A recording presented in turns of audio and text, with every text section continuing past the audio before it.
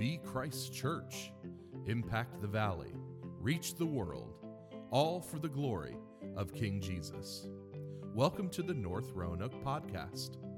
Today our lead pastor, Daniel Palmer, will be opening God's Word for us. Our prayer is that you will encounter the living Lord as you hear His Word proclaimed.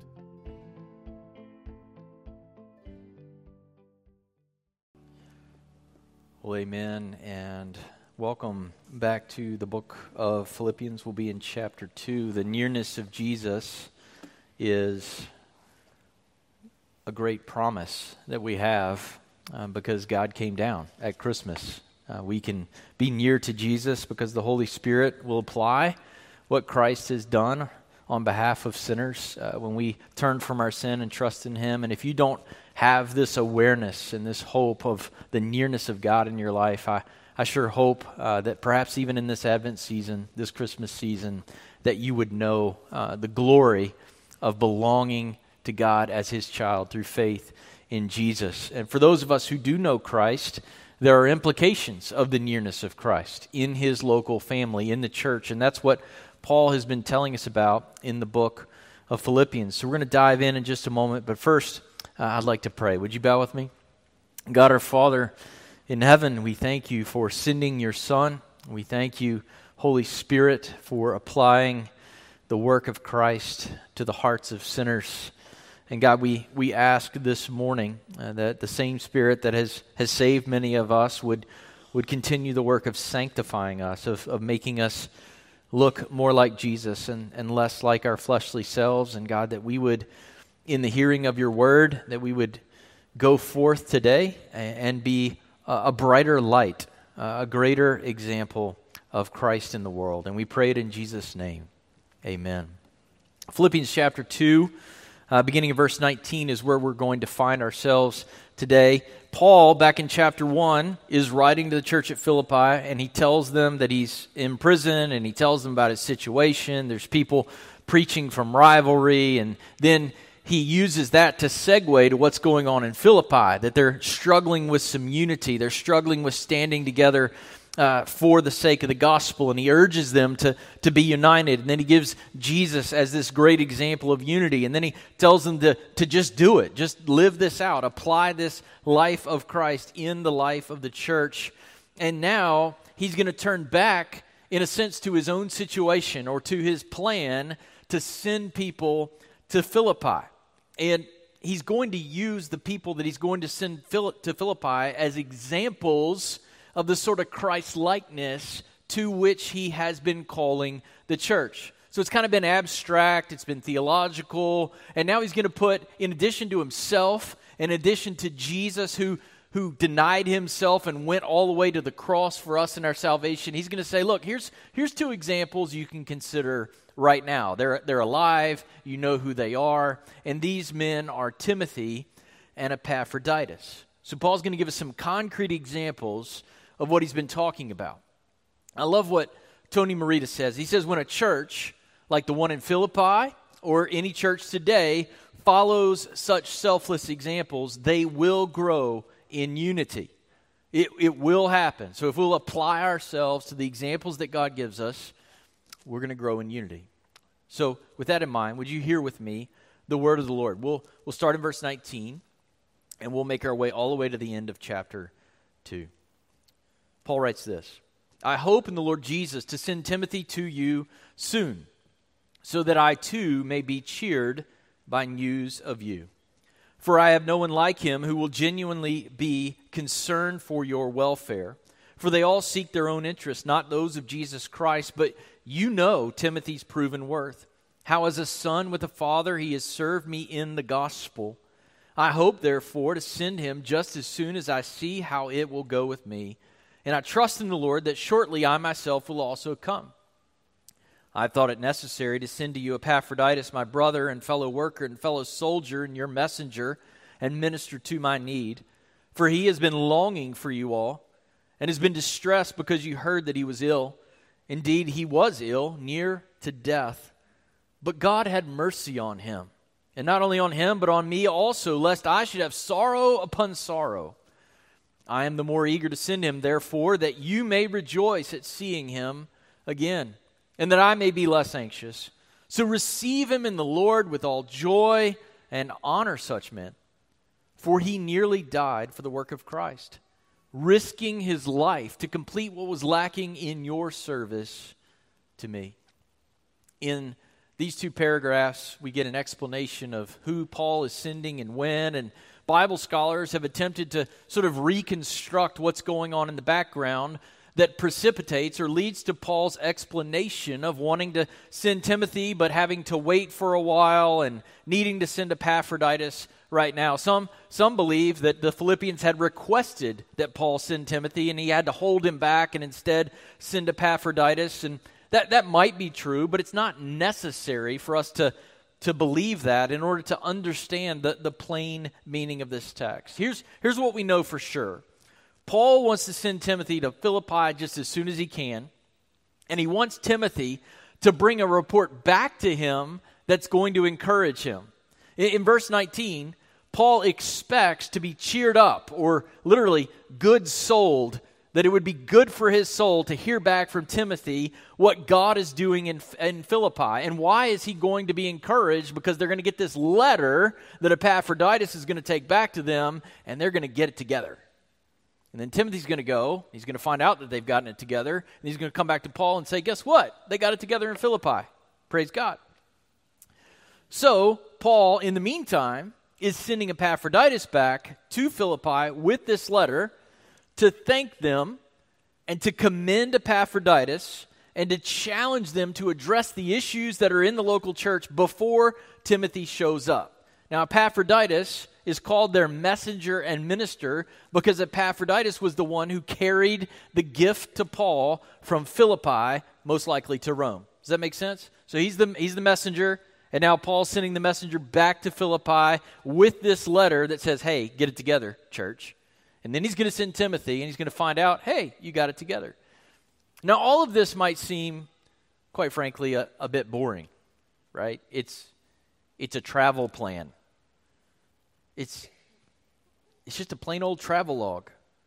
And yet, it is the Bible. This is Scripture.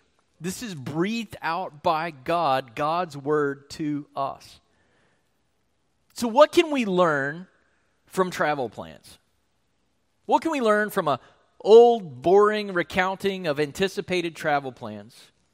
What we see in the midst of this are examples of Christian friendship and mentorship and Christ-like humility that should encourage us to live out everything else we've read in Philippi. I love what Tony Merida writes about this. He says, as a result of our addiction to sensationalism, we always want a big moment. We always want a mountaintop experience. He says, as a result of our addiction to sensationalism, we can get bored easily. We can't sit still to study or to listen. We tend to downplay faithful, normal Christian service that honors Jesus. But God normally meets us in the ordinariness of life. And the first thing, church, that we can learn and do with these ordinary travel plans is we can learn from Timothy's example. In particular, we can see Timothy's faithful and Christ-like concern for the local church and his proven character as a servant in the gospel in his friendship with Paul. So Timothy is going to be somebody we want to emulate.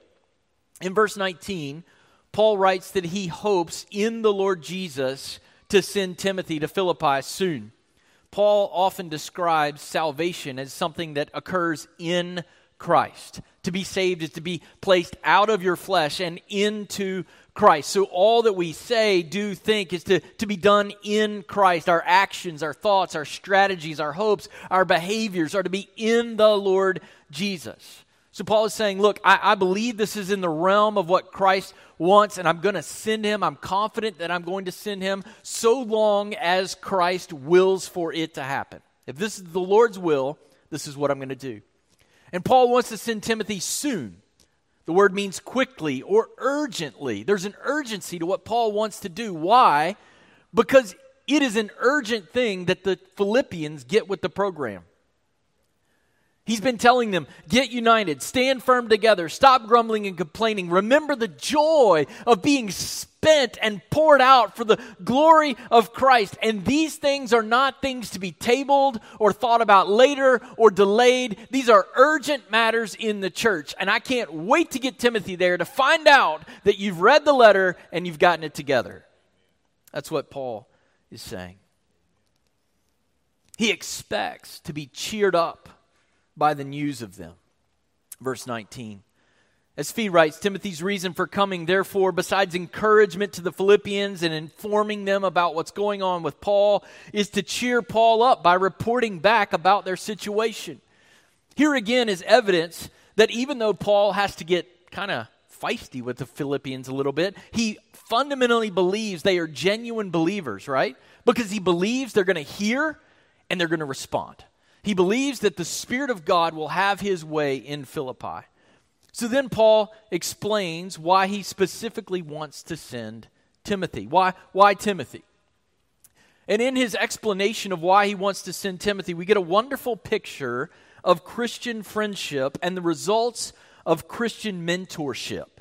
And in particular, what I'm going to call pastoral mentorship. Now, I know Paul's an apostle and not technically a pastor, but Paul is pastoring the pastors who then equip the pastors in the churches. And as you know, our Constitution Committee has presented a proposed Constitution to be voted on in January. This Constitution leaves many things as they are right now in our church. But one major change is it provides a pathway for us to identify and train and call out men from within our own church family to serve as a part of a pastoral team who will lead us forward for the glory of Christ. Why? Because that's what's in the Bible. Timothy is a great example of a Christian friend and someone mentored in the ministry of leading a church.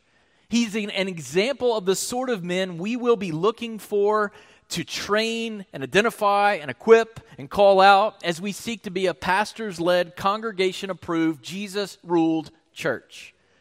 Notice what Paul says about Timothy in verse 20. I have no one like him. He's it. It's not easy to just find pastors. I got no one else. Literally, I have no one else of like mind or like soul. In other words, Paul can trust Timothy's spiritual instincts.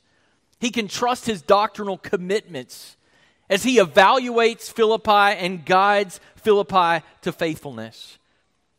Paul knows that if Timothy gets to Philippi, he's not going to be roped into popularity contests or just, the newness of Timothy's back in town and everybody's celebrating Timothy. He knows that Timothy has a job to do that Timothy will do, and he will do it faithfully. Paul can rely on Timothy to function in Philippi like Paul would function in Philippi. He can rely on Timothy to assess the situation there in a way that's not motivated by self-promotion or the desire to be liked. But do you see it in verse 20? A genuine concern for their welfare. He really wants the good of the church, which means he'll be willing to say the hard things the church needs to hear so that the church can prosper. Paul trusts Timothy to love the church by not neglecting or abandoning God's best for the church. Paul and Timothy, by this point, have shared many miles of ministry and Bible study and fellowship and ministry conversation together. Paul can trust his compassionate and genuine and theologically faithful concern for Philippi. Timothy is well equipped to bring back to Paul a reliable assessment of what's going on in Philippi. You see, Paul has confidence in Timothy because Timothy is truly concerned for the believers in Philippi.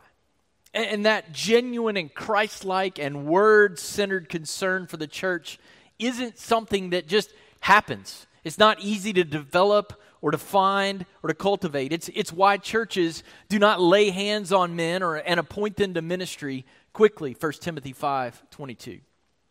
And in verse 21, Paul emphasizes how special Timothy is and why he wants to send him when he says, they all seek their own interests and not those of Jesus Christ.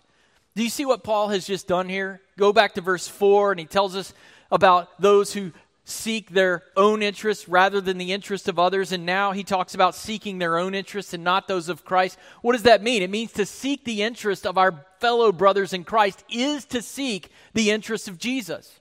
How do we seek out the interests of Jesus? We seek out the good of his church. We don't know who all these people are, right? In verse 21, they all seek their own interests. We don't know if he has in mind the preachers who were preaching from rivalry in chapter 1, verse 15. Certainly he doesn't mean every Christian in Rome, right?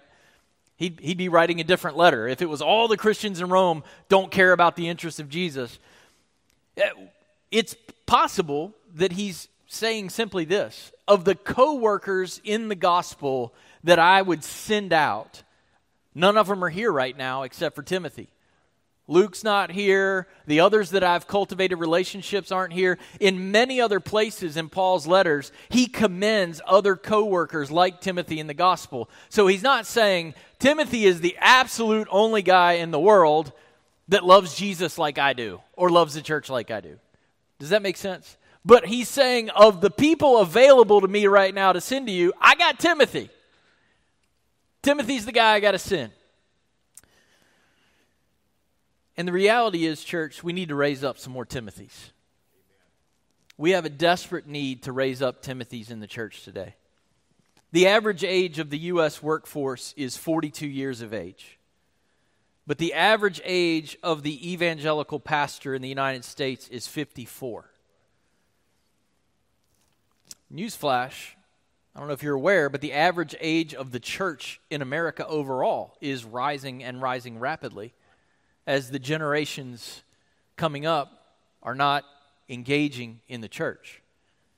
With every passing generation, fewer and fewer on a percentage basis are coming to saving faith in Christ and engaging the church. We've got to raise a generation of Timothys.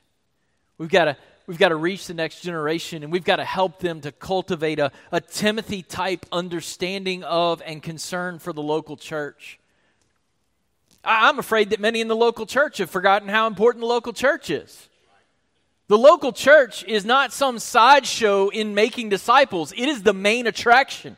It is the main event. The local church is God's plan A, and he has no plan B for making disciples. You can't be a disciple of Christ and not be engaged in a local church. How do you do the 57 one another's of the gospel without the local church? And we're sidelining the church and elevating all these other things on the side of the church when Jesus says he died for what? The church.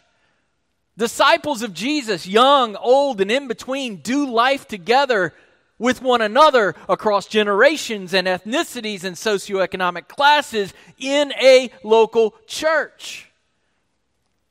We were not made to carve ourselves out into cookie-cutter little groups of people just like us.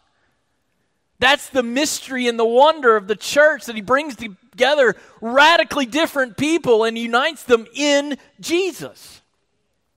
When you understand Jesus has graciously taken an interest in you, you will be compelled to gratefully take an interest in what interests Jesus, verse 21.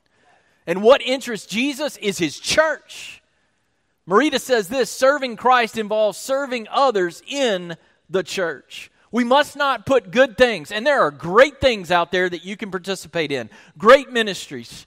But we must not put good things, concerts, Christian artists, conferences, parachurch ministries, and podcasts before the main thing. And the main thing is the local church. Christ's bride needs more Timothys, men who will prize Christ by prizing his church and laboring for her health, which requires seeking not their own interests, but the interests of Christ Jesus.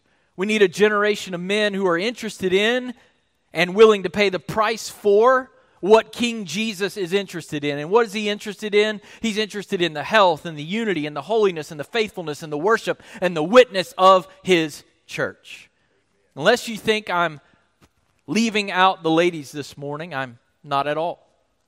God calls men to lead a local church as a team of pastors, but he calls women to be on the front lines of equipping as well.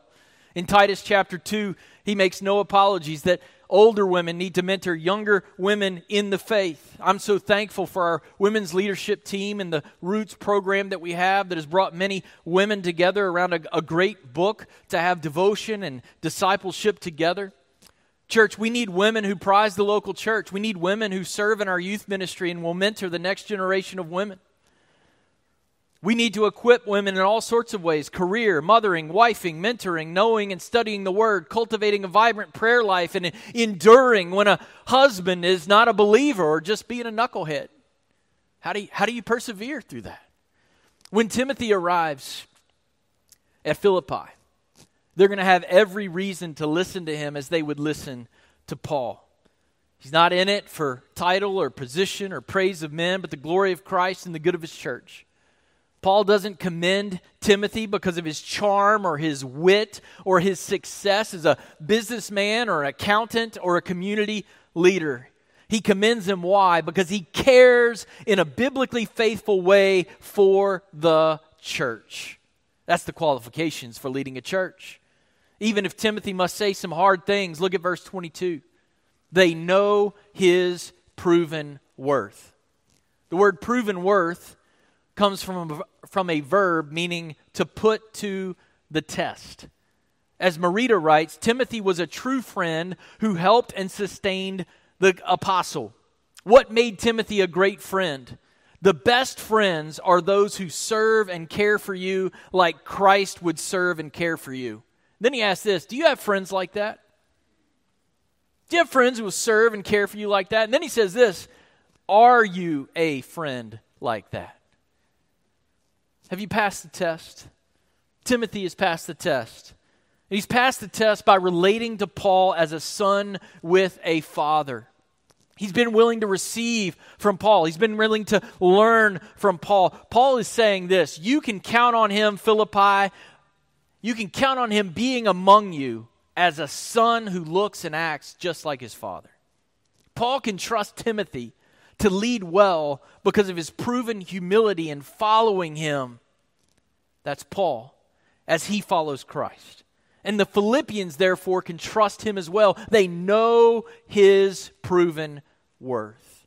They're servants together. In chapter 1, verse 1, Paul and Timothy are in a sense writing together. And what do they call themselves? Slaves of Christ Jesus. They've been together in ministry. They've been together through adversity. And Timothy has proven to be a faithful son, learning from Paul and serving in the gospel. Do you see that in verse 22? The word serving in verse 22 is literally the word being a slave with. Do you know that when you get freed by the gospel, you become a slave to the gospel? The thing, if you really understand what it is to be set free from sin, death, hell, and the grave, then you are gladly a servant and a slave to the gospel. The very message that made you free, I will serve it with all that I have. And Timothy's been proven that he is riveted to the gospel like Paul is. He is all in for the gospel. I want you to hear this well this morning. Slaves to the gospel are not swayed from the gospel when the pressures for faithfulness to the gospel intensify. Slaves to the gospel are not swayed from the gospel. Timothy was such a man. He wasn't going to get wrapped up in whatever the drama was in Philippi. He was there for Jesus. He was there for the gospel. And he was going to make sure that Philippi got it together under the lordship of Christ in pursuing the mission of Christ. So help him God. So in verse 23, Paul says he hopes to send Timothy just as soon as he can, just as soon as he has a clear indication of how his trial is going to turn out. In the meantime, Paul sends this letter to Philippi to thank them for their gift and to prepare them for Timothy's arrival. Paul trusts in the Lord, verse 24, that he's going to show up as well just as soon as he can. What an encouragement it must have been for Paul to have Timothy and Timothy to have Paul. To have one another in ministry and to be like-minded and concerned for and conviction about the church. C.S. Lewis once said this, friendship is born at the moment when one man says to another, "What? You too? I thought I was the only one." Paul and Timothy were friends. They were more than church leaders. They were deep friends who longed for the glory of Christ to be on display in the church. It was their thing. We can all learn from Timothy's genuine concern for Philippi and his humility in being mentored by Paul. We can also learn from Paul's selflessness in being willing to send Timothy, the only one that he had, back out to Philippi. And speaking of this selflessness, this Christ-like humility, Paul now in verse 25 will transition to a second example, the example of Epaphroditus. And what we can learn from Epaphroditus is this. We can learn perseverance in the work of Christ, even when illness brings us to death's door. This is what we see in Epaphroditus. He sticks with the stuff even when he's sick. And not just a little bit sick. Not when he has a sniffle. Not when he's got a 5-day quarantine. But when he's on the brink of death. In verse 25, Paul tells the Philippians he thought it was necessary to send back Epaphroditus to them. Not optional. This is what I got to do. And then Paul uses 5 words to describe Epaphroditus, and he front loads them in the Greek to emphasize them. Brother, fellow worker, fellow soldier, and your messenger and minister. I'm going to begin in reverse order. I'm going to begin with messenger and minister. Paul's point is that Epaphroditus had come from Philippi with a gift and served as their messenger and minister in meeting his needs. Now, the word messenger comes from the same word for apostle. It means one who's sent out. Now, that means Epaphroditus is a little a apostle to the big A apostle. Right? We got some churches that think they're still big A apostles, but the big A apostles ended when Revelation was closed.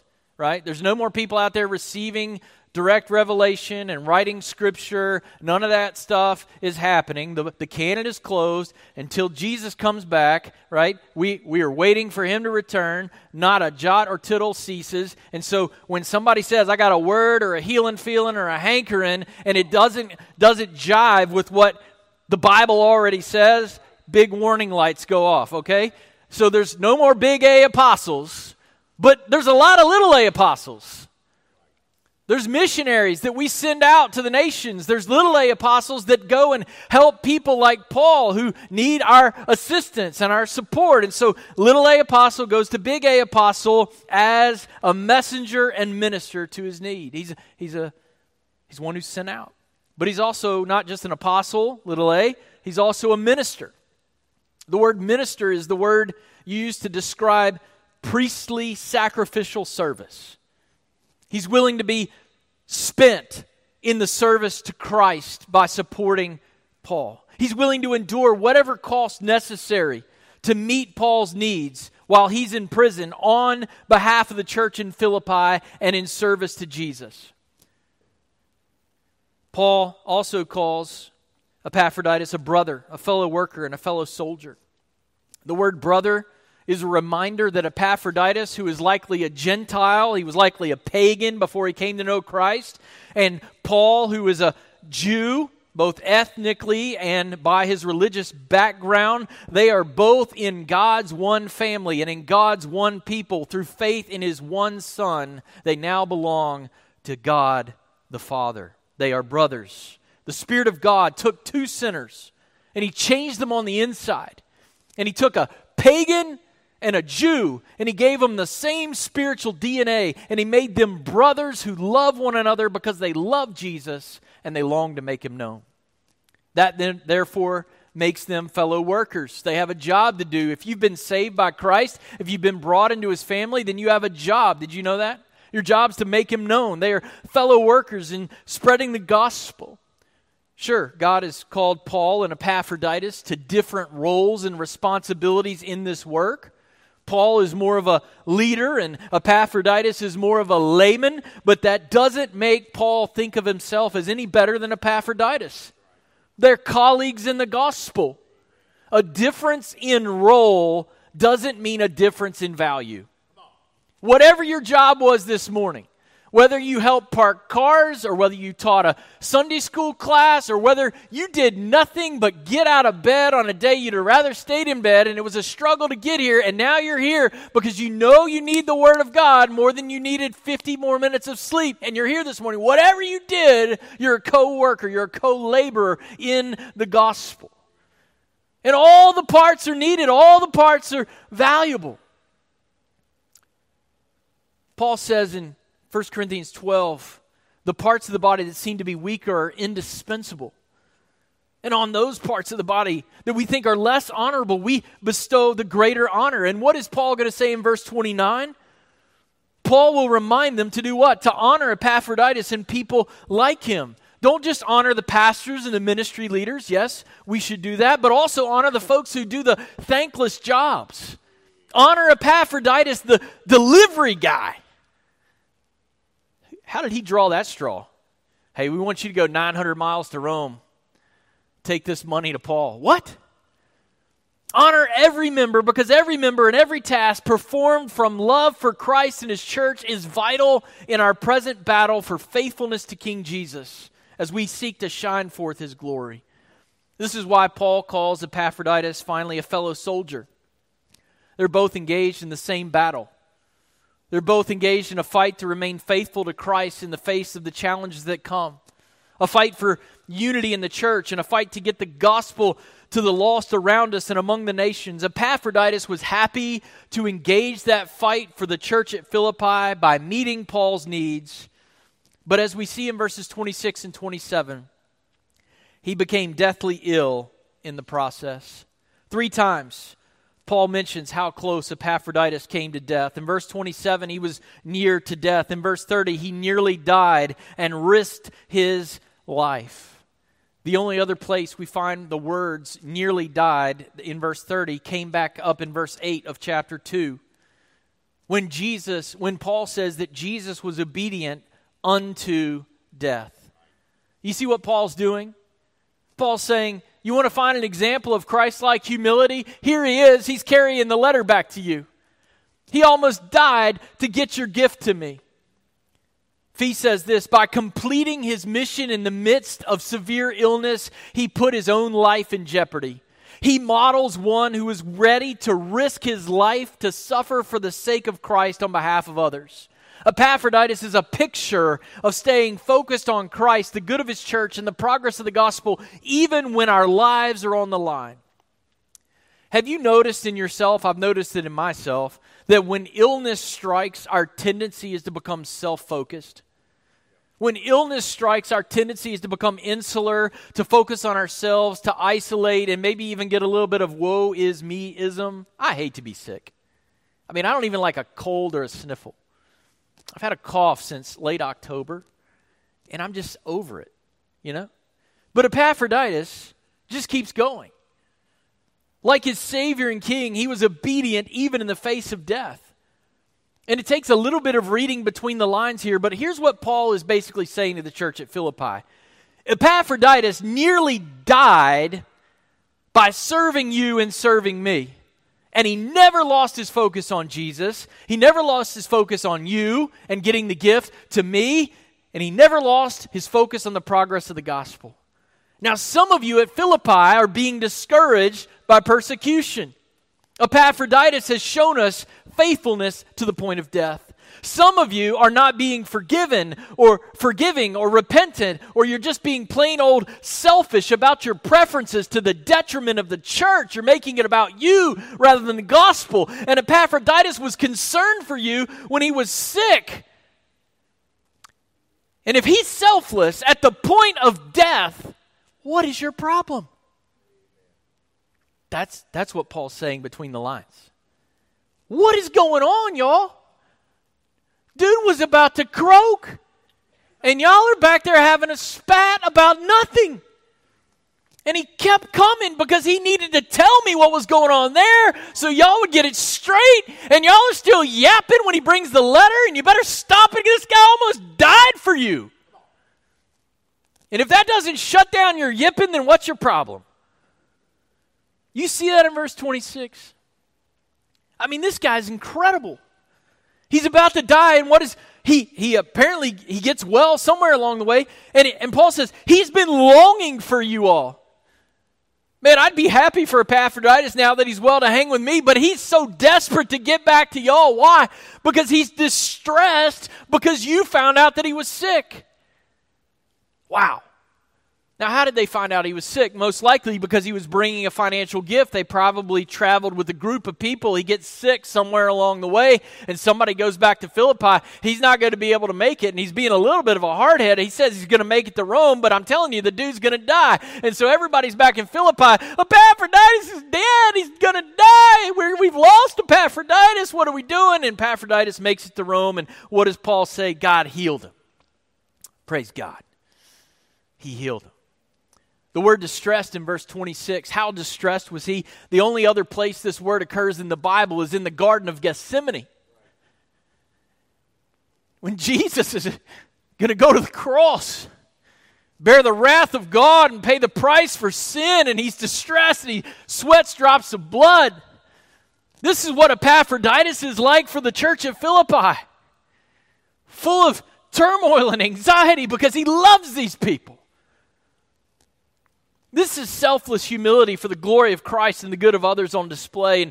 And God healed him. We don't know how God healed him. We don't know if it was somebody praying for him. We don't know if it was just a miracle that God worked, or maybe somebody showed up along the way with some essential oils. I mean, we don't know how God healed him.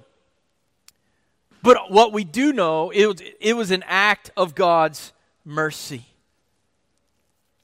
God mercifully spared Epaphroditus, and he also mercifully spared Paul sorrow upon sorrow. He's already in prison. He's already needing his provisions to be provided for by Epaphroditus, and Epaphroditus makes it there, and he lives. Paul has written much about joy and rejoicing, but that doesn't mean we don't grieve the loss of our brothers and sisters. If Epaphroditus had died, he would have had sorrow upon sorrow. But God spared him. And Paul sends them to Philippi for two reasons. First, they're going to see him alive and well, and they're going to have reason to rejoice. Do you see that in verse 28? Now, I want to point something out real quick. I know I'm getting a little long in the tooth here this morning, but Paul has already said, rejoice in everything. Rejoice in your suffering. Rejoice in your service to Christ. And now Epaphroditus is going to show up, and he's going to be healthy and well, and they're going to rejoice. Do you get that? Not only do we have an ongoing disposition of rejoicing, but when we see little mercy drops of God working in our midst, when he delivers somebody who's sick and suddenly they get well, when somebody we've been praying for comes to saving faith in Christ, when there's revival in his church, even though we've got this ongoing disposition of rejoicing, it's okay to get a little more rejoicing when we see God do something. It's okay to get a little Pentecostal, okay? Glory to God. Praise Jesus. Thank the Lord that God has delivered him. And the second reason that Paul's going to send him back is he's going to have less anxiety about what's going on in Philippi. Because Paul's been shaken to his core. This is Philippi. This is the first church that he's planted in Europe. He's seen God bring together a slave girl and Lydia, who was the merchant of purple. I mean, God has done amazing things in Philippi. And he gets this report from Epaphroditus, who's about to die. And he's like, I was going to die, but I had to get here because I was dying to tell you that God needs to show up in Philippi because they got problems. So he sends Epaphroditus back, and he's like, if they can't respond to this letter and you carry in this letter, then what are we going to do? If you can't have joy and get together, and you can't rejoice in God's mercy after hearing what God has done for Epaphroditus and about Epaphroditus' faithfulness to Jesus on your behalf, that would be a big problem, Paul's saying. And the reality is, church, it's sadly easier to stay focused on our hurts and our perceived slights sometimes, even when we have evidence of God's merciful work all around us. But Paul is confident that the Lord has now gotten their attention. He's going to refresh their hearts, and he's confident they're going to receive Epaphroditus. They're going to welcome him, and they're going to welcome this letter in the Lord with all joy. Epaphroditus will be a physical reminder of the selfless humility of Christ. He will remind them that Jesus didn't quit on us or on the Father's mission when completing the mission meant giving up his life. He will remind the church that Jesus is worthy of our all. They'll have an example right before them. He's worthy of our all in life and in health and in death and adversity.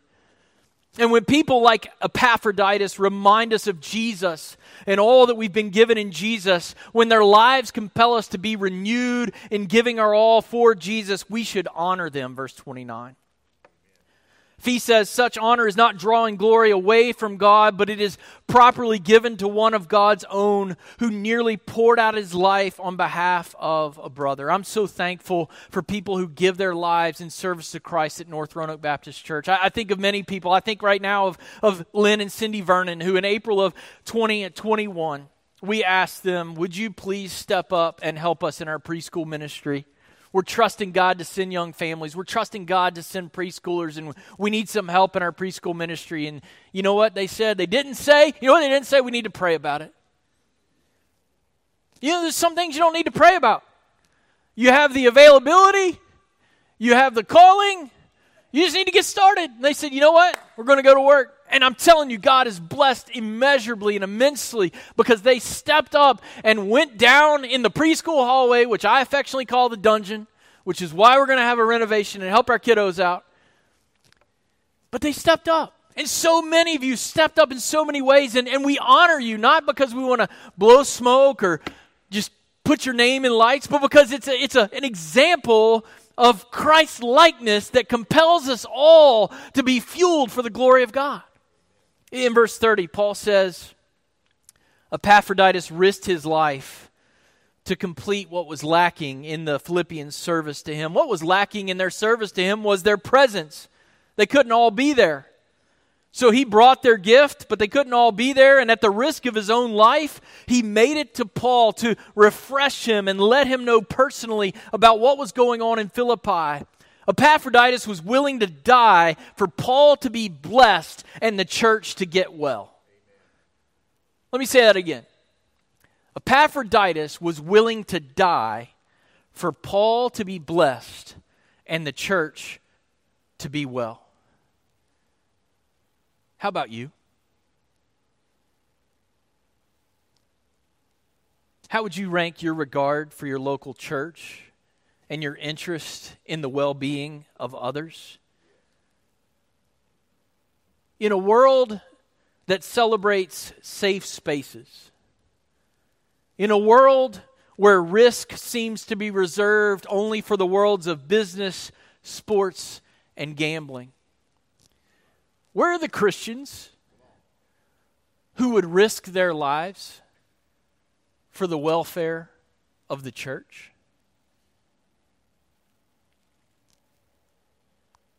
May God compel us through the examples of Timothy and Epaphroditus to be willing to risk our lives and crucify our pride and our preferences for what really matters, the work of Christ.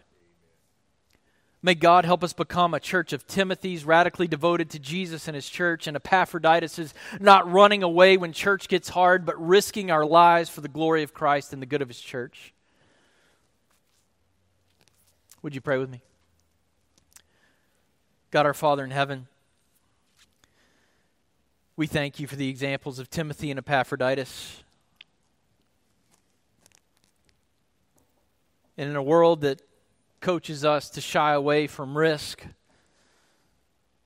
in a world that urges us to cater to our own egos, you've given us the church as the place to practice and to live out the life of Christ.